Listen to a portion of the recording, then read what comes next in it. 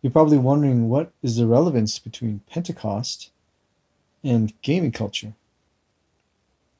To understand this, let me give you some numbers. In 2017, $1.1 billion worth of prize money was given to people in esports through 4,166 tournaments. Esports is another fancy word for video game tournaments. On YouTube, there's about 1.1 million people who videoed themselves playing video games. It's also estimated that worldwide there's about 1 billion active gamers.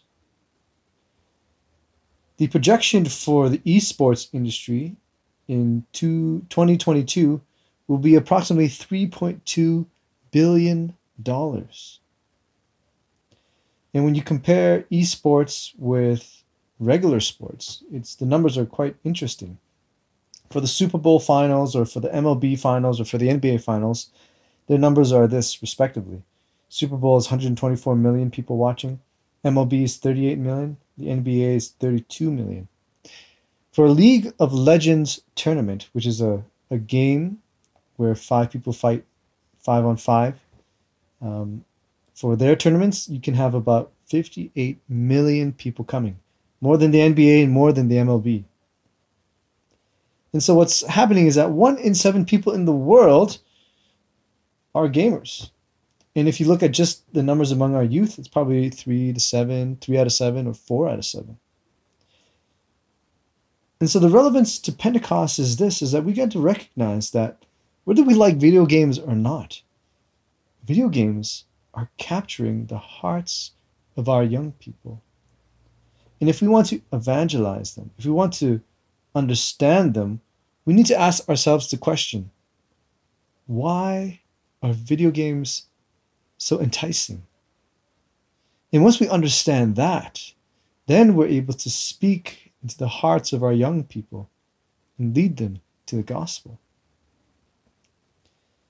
And that's the connection with Pentecost Day. See, what's the reason for Jesus ascending into heaven? As we hear in the first chapter of Acts, Jesus ascends into heaven to send the Holy Spirit so that we can be witnesses not just to Judea, not just to Samaria, not just to Rome, but to the entire world. And so the purpose of the ascension was for the Pentecost. And in our first reading today, we hear the Holy Spirit descending upon the disciples. And what begins to happen is that they begin to speak other languages. And so they're speaking to the Parthians, the Medes, the Elamites, to all people who came from all over the world. But what's really interesting is not they didn't just speak their own language. They spoke in the languages of the other people so that they could hear God's deeds of power. Those people heard in their own language God's deeds of power. And that is significant because when they heard that, 3,000 of them converted to the faith that day. And so what's really important for us is that in evangelizing and in reaching out to the youth, we need to be able to speak their language. We need to understand their hearts. Because if we don't, then the preaching of the gospel will not be as fruitful as it could be. We know that youth are having a hard time in the church right now. They say that for every one person that joins the Catholic Church, 6 people leave. And so say you have, say you have 10 people join the Catholic Church, 60 people leave. And 80% of those 60 people who leave are under the age of 23. Many of our youth and young adults. And so we have a crisis in the church. And if we don't understand the hearts of our youth, then we won't be able to retain them in the church to help them experience the risen Lord. And so one of the ways in which we can understand the hearts of our youth is through the gaming world. By understanding their language, by understanding what they're truly seeking in gaming culture, we can present them with what they truly desire and want. And so there's four things I want to point out as part of the gaming world that can help us reflect a little bit deeper on what our youth desire. The first quality I would point to about the gaming world would be through what's called an MMO. An MMO is a massively multiplayer online game. And so these games have, as it says, a massively multiplayer base. There's just millions and millions of people on. So you probably heard of the game Fortnite, where people are running around shooting each other. Or you've heard of the game Minecraft, where you're going around and you're building different buildings. See, Fortnite, they can boast of 250 million users. And so on one instance, you could have 20, 30, 100 million people online at the same time. Or you have 91 million people playing on Minecraft. And so what it does is it speaks to the heart of our young people of their desire for community. They're looking for connection, looking for friendship, looking for shared values. They're looking for a way to be with other people. That's at the heart of what they're looking for, the desire for community. The second thing that they're looking for can be found through an RPG, which is a role-playing game. So many of these games, such as Final Fantasy and World of Warcraft, or even Diablo or Dragon Age Inquisition, what these games are doing is they allow you to kind of select your own identity. You can be a man or a woman, you can be short or tall, you can be a barbarian or a magician, you can have a particular skill set, and then when you can upgrade, you can select different skills. There's all these different things. And what I think these types of games point to is that they point to one's desire for identity. Who am I? What do I like? Who do I want to be? And in some of these games, such as BioWare is a company that designs these games, these kids have to make tough moral decisions. And so they're faced with these complex decisions where some people die and some people live, or the consequences of their actions that they choose. Another type of game that many youth are playing right now is an FPS, known as a first-person shooter. And so that'd be like Call of Duty or Battlefield or Fortnite, where you have your weapon of choice and you're running around and you're completing objectives, you're saving the world, you're taking out other people, you're battling against your friends. And so what these games point to is the desire for mission. I think many youth today are asking, what is my purpose? What am I supposed to do with my life? And finally, the fourth quality of games is particularly their music. Brandon Vaught, who's the content director at Word on Fire, went to a concert with one of his priest friends.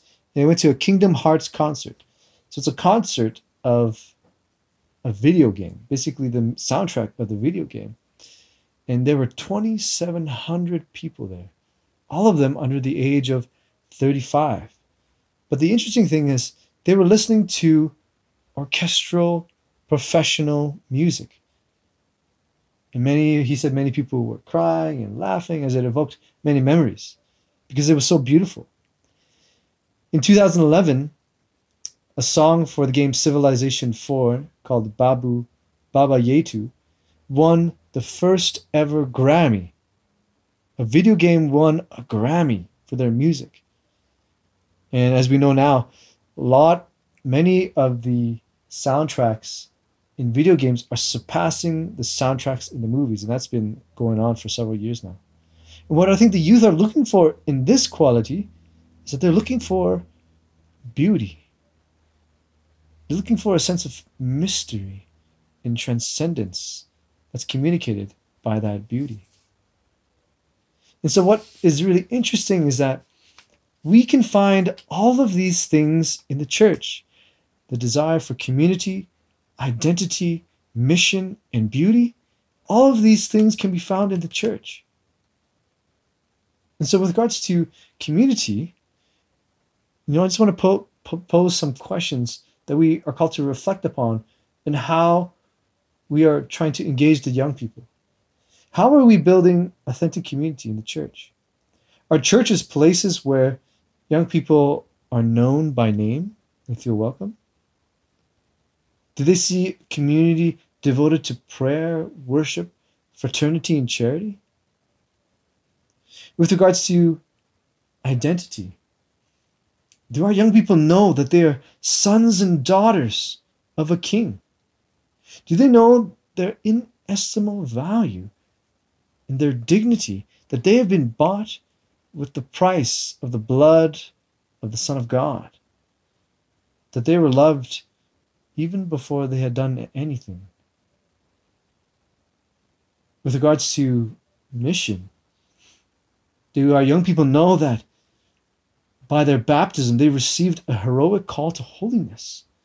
Do they know that the saints are the real heroes of the world who make real change in the world, and that their desire for heroism and greatness written in their hearts is truly a desire for holiness? Do our young people know that?